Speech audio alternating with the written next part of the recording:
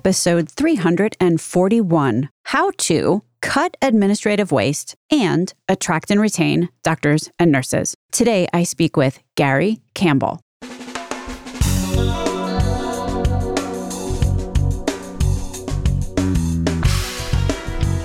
American healthcare entrepreneurs and executives you want to know. Talking. Relentlessly seeking value. First, let's talk about reducing administrative waste in the U.S. healthcare system. There was a pretty famous 2019 study by Schrank et al. That estimated about 25% of the $3.6 trillion the U.S. spends on healthcare annually is potentially wasteful. This is each person spending $2,500 unnecessarily. Robert Kocher wrote a really interesting article about getting rid of administrative waste and inefficiencies, and he said that it is the, in quotes, safest form of healthcare cost savings. Virtually no one argues that administrative costs should remain high. Reducing administrative waste should be the high priority because everyone, including patients and clinicians, would benefit from lower healthcare costs. End quote. In my mind, everyone means payers, policymakers, and also providers who are or want to take some accountability for the total cost of care here. To talk about the possibilities, I have the perfect guest, Gary Campbell, who is the CEO of Johnson Health Center, which is an FQHC, a federally qualified health center in Lynchburg, Virginia. Why is the CEO of an FQHC a great person to talk about cutting out administrative waste with? Well, first of all, the patient population is what many would consider challenging at an FQHC. Second, they really have to cut out as much waste as possible because there is zero potential to, cost shift. They do not have the option to charge their commercial lives 4 times Medicare or whatever and effectively cost shift the impact of inefficiencies. There basically are no commercial lives. You either figure out how to be efficient or the patient population does not get care. As Gary and I were talking, however, it became clear that when you cut out administrative waste, you wind up actually with the potential to become a great place to work. One reason for this just has to do with the process of cutting out waste, which requires culture and process. And a byproduct of a great culture and a great process means a great place to work. You might be thinking, as I was thinking, that this show, which is supposed to be about cutting administrative waste, is going to be all about how to do Lean and Six Sigma and pretty much go peak MBA. Spoiler alert, it's not. When I asked Gary how to be operationally efficient, it all ladders up to organizational leadership. Leaders who commit to putting patients first, to have core values with the expectation to actually achieve them for reals, not just in the marketing. Because without effective, accountable, committed leadership, patient first, lowering the cost of care, removing administrative waste, it ain't going to happen. Leaders should be visible, have a vision, a strategic plan, project plans, and be inspirational. They also need to not be afraid to move along, as they say, people who are pulling the team down and holding it back.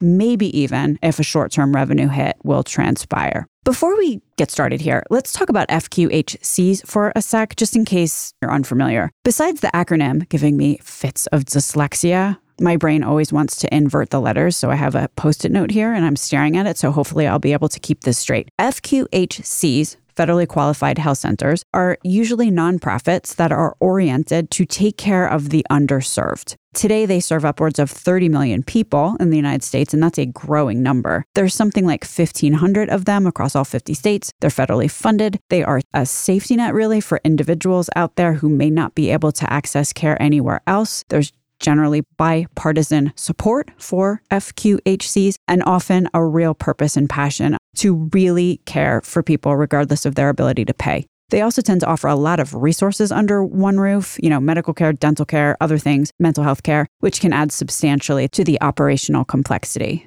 Gary Campbell, my guest today, as I said, is the CEO of an FQHC. Gary has a procurement and operations background, and this background informs how he approaches leadership and care delivery in ways that I find inspirational, and I hope that you do too. Some of the conversation that we had today reminded me of the interview with Tony DeGioia in episode 332. So if you want to dig further into this topic, go back and listen to that episode, link in the show notes. That interview is very specifically about how to create a patient-centric value system, which Dr. DeGioia says should be the new OS for healthcare delivery. During the show, I also mentioned my conversation with Jerry Durham. That's episode 297, where we talk about streamlining the front desk. My name is Stacey Richter. This podcast is sponsored by Aventria Health Group. Gary Campbell, welcome to Relentless Health Value. Thank you for having me, Stacey. It's an honor to be here. Well, it's an honor to have you here. There's no opportunity to cost shift for inefficiencies between the commercially insured patient population and then the uninsured and Medicaid patient population in a federally qualified health center. No, you can't. We cannot refuse access to care for anyone, and we do not. I'm talking about financials here, but at the same time, there are other consequences to inefficiencies besides just running out of money and then not being able to serve the patient population that you're trying to serve. If a facility or care delivery entity is running pretty inefficiently, what winds up happening? Well, that's a great question because typically the first thing somebody would want to do is throw a body at it or throw two bodies at it. That always tends to be the first response for if there's workflow inefficiencies that are happening within a clinic or one of our practice sites. And it's always, hey, we had this person doing this, or we could get one more resource here. But have you workflowed it out? Have you applied a Six Sigma approach to it and make certain that you're running it from a lean perspective? You can overstaff yourself in a way that your cost per patient goes way up, and then that draws your margins at the very bottom line much closer together. You really have to look at things in greater detail, and it's a broader spectrum than just, adding cost or adding technologies or adding, more people to the picture.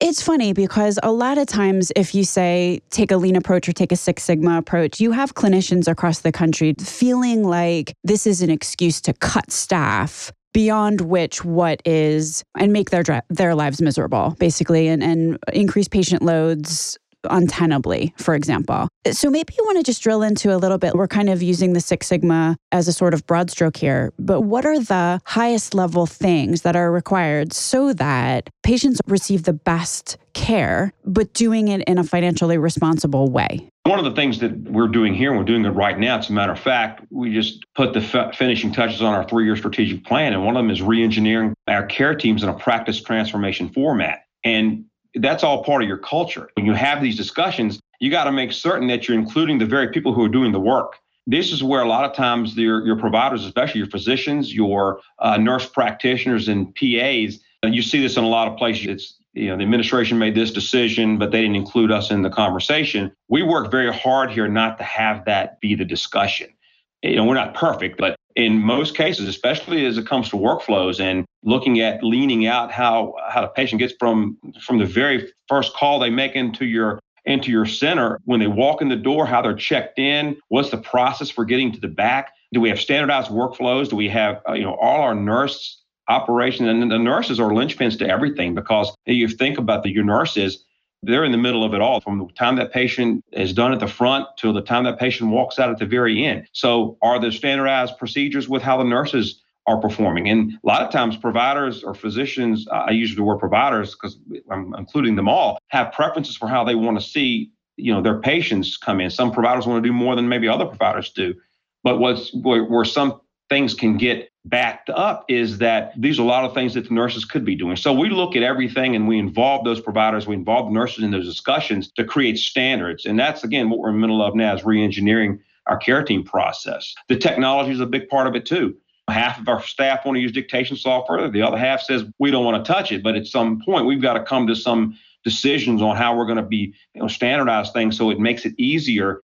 My vision and goal at this health center is I want the patients to have the best experience, but I also want our staff to have the best experience in how we take care of people. And how does standardizing in the ways that you just talked about, standardizing the technology, standardizing patient flow, how does that ladder up to the best experience that patients can possibly have? Because there's a lot of people that would say standardizing care, you've got to treat the patient in front of you, not the average patient, for example. How does standardizing care actually create more personalized care potentially? Well, and I can only speak to what we're doing here, we're set up on 15-minute and 30-minute visits for our physicians and APPs. My goal has always been, I want our providers to spend more face time with our patients. So what does that look like? From a standardization of care perspective, we've worked hard on standing orders for the nurse team. We've worked hard on what can be entered prior to the patient getting in the room. As much as we like to believe the patient loves to see everybody when they get here, that patient's here to see the provider.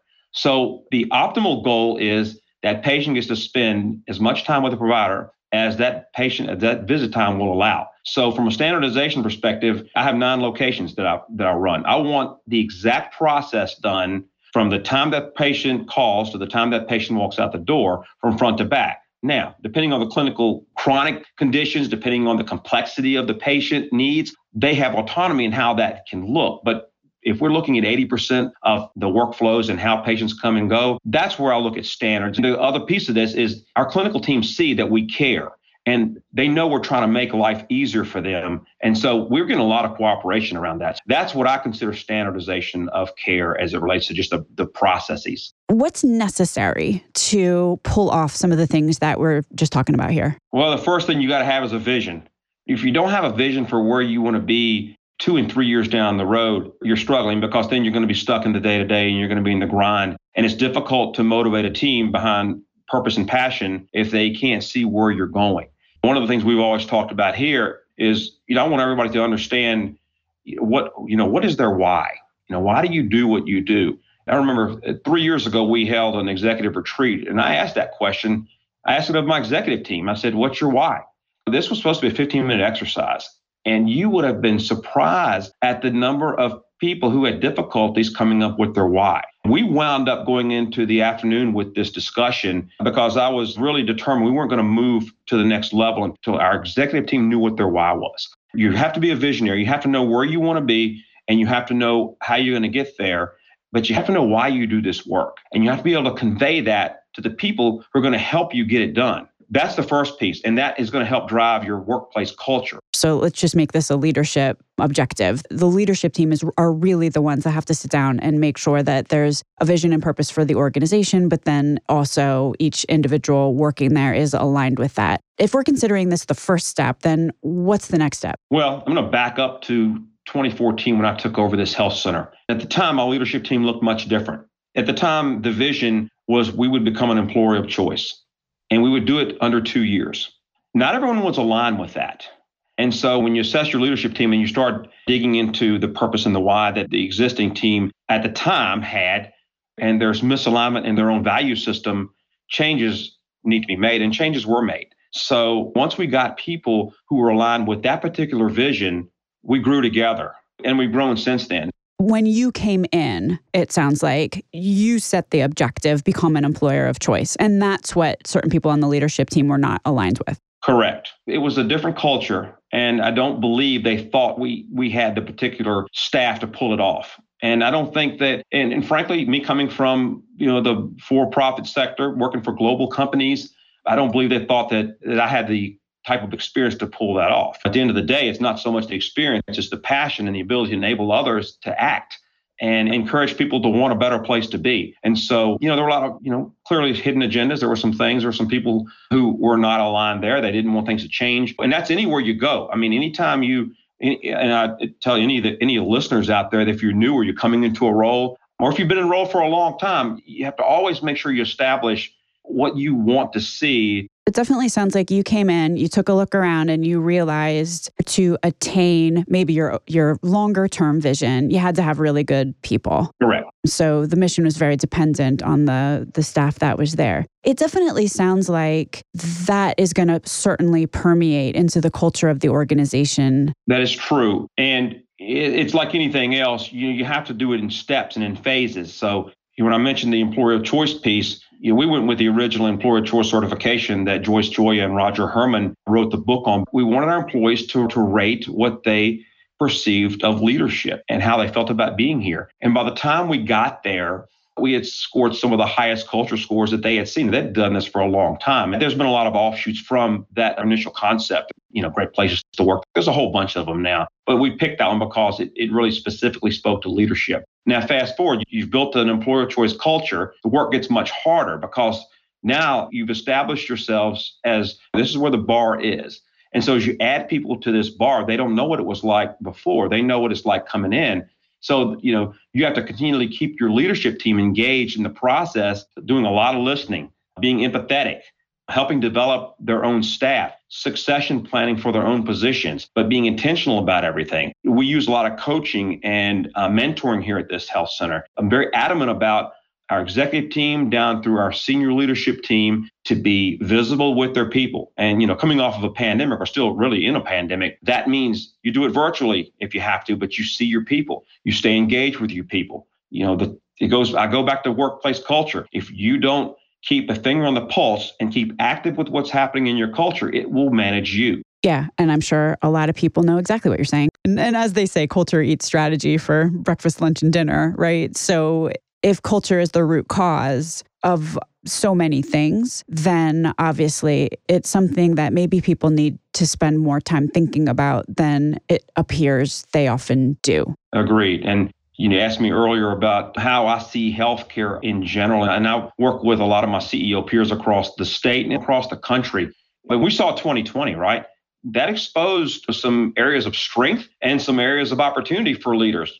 Some people, may not have been as prepared as they were hoping to be, because when you deal with a crisis like that, in healthcare, as tough as it is, when you throw, crisis as we experienced in 2020, that really reveals some character in terms of how you're going to respond to that. I use culture all the time because if you go back to your culture and how you've prepared your culture and been constantly engaged with it from the leadership team all the way down, then you can handle things like that. You can handle them better, I should say. You're positioned better. Okay, so we've got vision, we've got culture. One of the things that you've said is a lot of times overhead can be self-inflicted, which I thought was a really interesting comment. How do we get from culture to ensuring that we have processes and procedures which help make any given organization a great place to work? Because a place, even if it had the best culture in the world, if it had horrible processes and procedures that everybody hated, then obviously it's not going to be a great place to work. Correct. I think you hit it right on the head. Those two go hand in hand. If you think about what impacts someone's wanting to be here, wanting to practice medicine here, how are our procedures set up? How are the workflows set up? Does it make my world easier? Do I go home pulling my hair out at nights? So if you have the expertise in-house, then you involve those clinicians. You constantly having conversations around it, whether you do it with your continuous improvement committee, your quality committees, whether you're doing focus groups. If you just tackle one practice location at a time, I like to look at it from the viewpoint, you have to take a step back and take 2 steps forward. You may have to forego some revenue for a short period of time to slow the processes down to see where you have some opportunity to improve them. Could you give an example of a case where revenue took a hit in the short term in pursuit of a longer term goal? We don't have any major glaring examples of that, but what we have done here is we've committed to pulling providers off of the floor to get involved in projects. At the end of the day, reimbursements are tied to the physician visits of how many patients we get to see and how well we take care of them. So if we're looking at a major project, this care team reengineering process is a pretty major project. What that's going to mean is we're going to have to pull practicing clinicians off the floor for half a day at a time so that we can work on, first of all, getting their input. But secondly, once we have their input and once we've built some pilots around them, then if we're tying technology to this, if we're integrating with our in-house pharmacies or our mental health team, we have a dental practice as well. So how are we integrating all these services together? So who all has to come off the floor to help us build these things out? You're foregoing revenue for that. But the goal there is you're going to optimize it on the back end. The other thing we just recently did is we created an additional layer of leadership between our medical director and the provider staff. We now have associate directors at our pediatric practice and also in our adult and family medicine practice. And we gave each one of them an administrative day as well, because they are able to really look at this thing from a boots on the ground perspective and help give us some opportunity to make improvements, but it also gives their peers and people who are practicing medicine the opportunity for direct and quick feedback. again, you forego a little bit of the revenues on one side with the hopes that you, number one, you retain staff this way too, because if there's more opportunity to provide feedback and to be able to solicit input, in a lot of cases, that's what especially our provider population is looking for. So that's what we do here. And it hasn't hurt us. At the end of the day, it's been a big benefit for us. Like a lot of this is on leadership's shoulders. It definitely sounds like C-suite level. For example, vision across the entire organization, the culture that is established and the emphasis on it, and then operationally. Many complaints rise up from, I sat on all these committees and I made all these recommendations and then nothing happened. Like that's almost worse than not having the meeting to begin with, because everybody feels like not only did nothing change, but I wasted a ton of my time. So operationally, there definitely also seems to be aspects here that, again, ladder up to leadership, which reminds me of, Dr. Robert Pearl, either in his first book or his second one, and others have said early and often they don't teach leadership in most medical schools. So it's super hard for doctors a lot of times to lead teams or maybe necessarily understand what needs to happen in order for change to happen. So a lot of times they'll tend to micromanage and think they have to do everything themselves solo, because if you aren't confident in your ability to rely on others to do really, really important things, and we've got patient lives at stake, so the stakes are super high here, then you wind up not necessarily with the strong organizational aspects that you're talking about here. You're right. One of the things you mentioned, and Dr. Pearl says what we all know, and physicians will tell you the same thing. They don't get the types of leadership training. They're busy. I mean, most of the folks that go through their medical school, the residency, and the work that's all part of that, that's a lot. And I've come to appreciate what my clinical peers go through. And I would encourage anyone who's listening who's in an administrative leadership role, is truly get to know these clinicians on a level that is authentic, so that they, I don't call it artificial authenticity, but get to know them sincerely. That's a big part of it. The other piece is have some ability to educate them and give them, if it's just nothing more than the methodology of what your system subscribes to, and educate them yourself.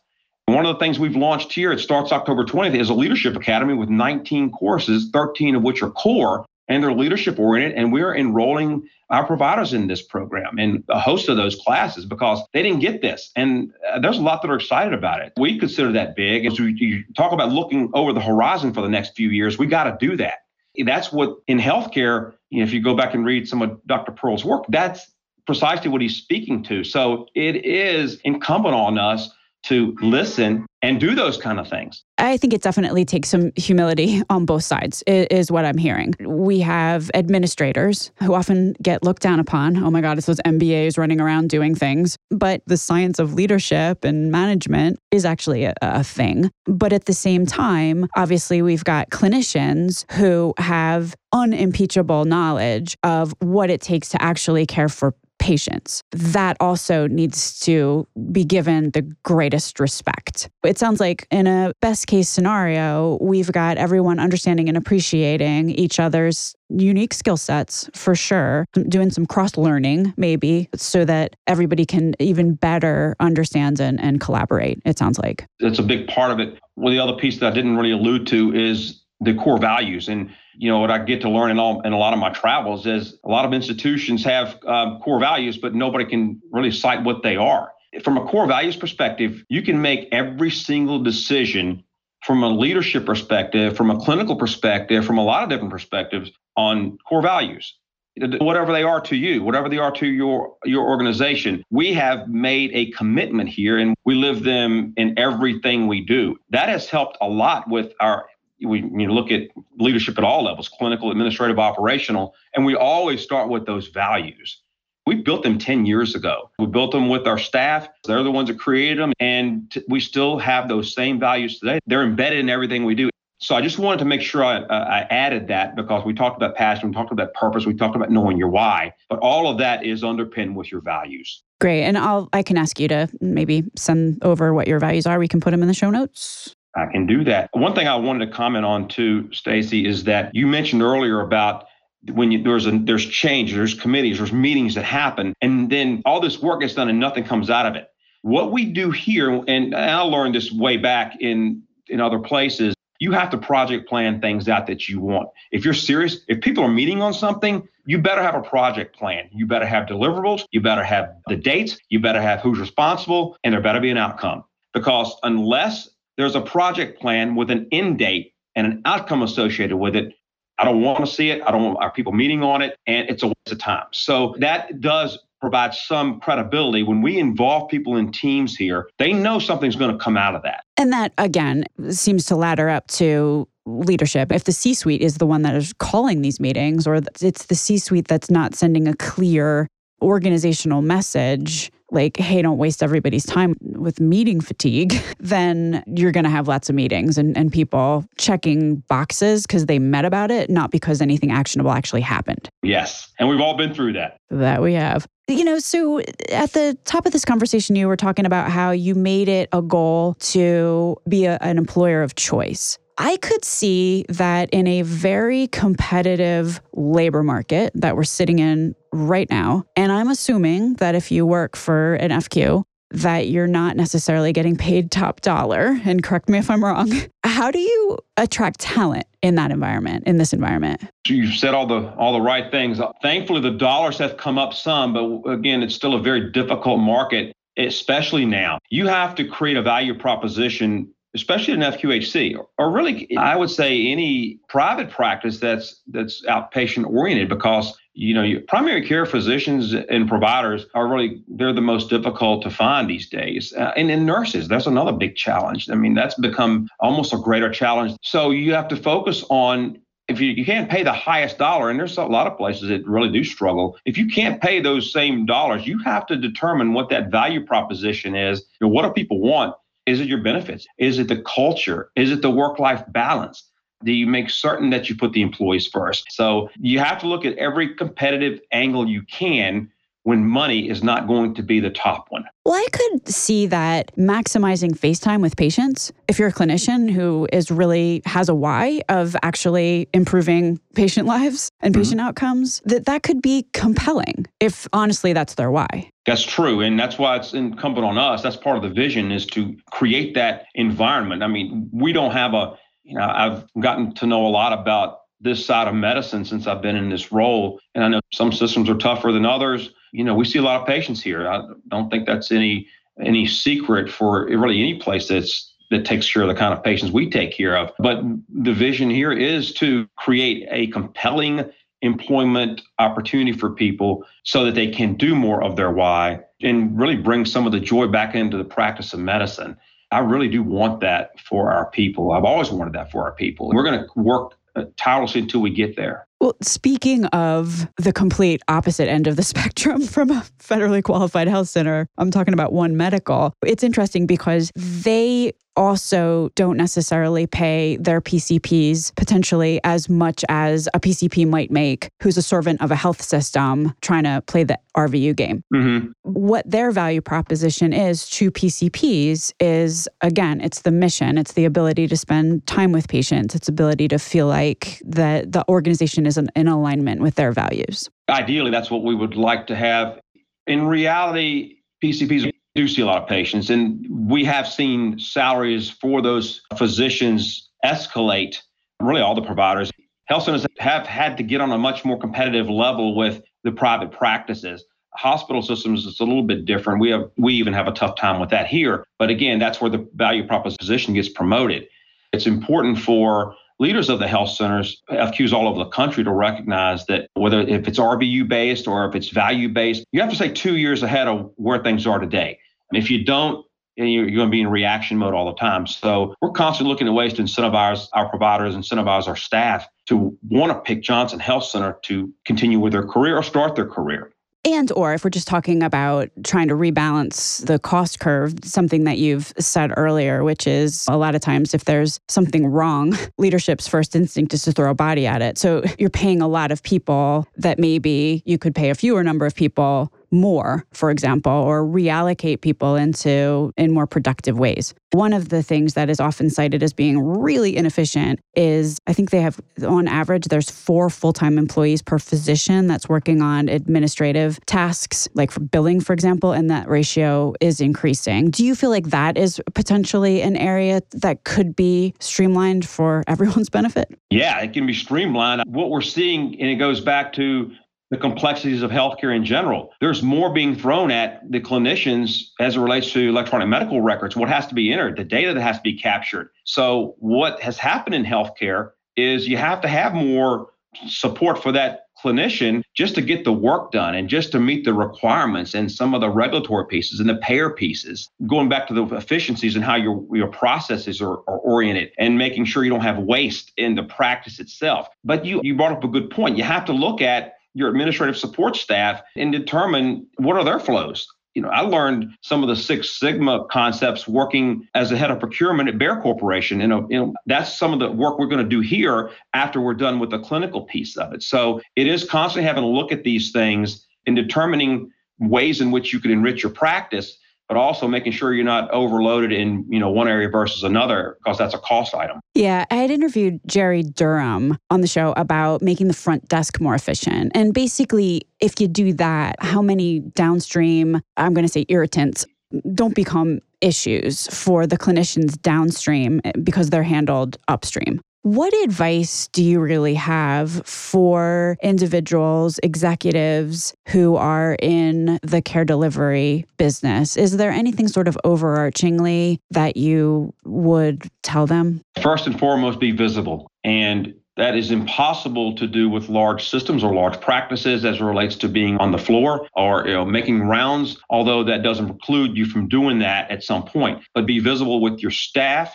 Be visible with your direct reports and your peers, and make certain that if you're at the very highest level, don't isolate yourself from the external world either, because that's important. And now COVID has exposed us to virtual platforms. We do biweekly town halls now, and that has gone a long way. You hear the story, it can get lonely at the top. Well, it has really kind of closed us in some with everything moving predominantly to a virtual setting, but just be visible. That's probably the first and foremost thing I would recommend. Have a strategic plan, have a vision, make sure you know where you're going, and make sure that you're able to inspire that with the people that work with you and alongside you. Then don't be afraid to move people along that are pulling you down or pulling you back. So those are just some real high-level takeaways. Gary, I know you do also some leadership coaching and training. Where can people find out more information about that? You can find out more at impact2lead, LEAD.com.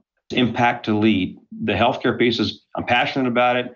I do care about it because it's where my values are, and that's really where my why is. Love to hear from you if you have questions or thoughts or comments. I'm always willing to learn more. Gary Campbell, thank you so much for being on Relentless Health Value today. Thank you. My pleasure. Thanks for having me. Links to everything discussed on the program today can be found at relentlesshealthvalue.com. If you visit the website, relentlesshealthvalue.com, you will also find a complete listing of all of the shows that we have published thus far with leading entrepreneurs and executives in the healthcare space today. Another cool feature is, you can subscribe to the show so that every week the episode is automatically sent to you, so you don't have to remember to go to the website to download it. Thanks so much for listening.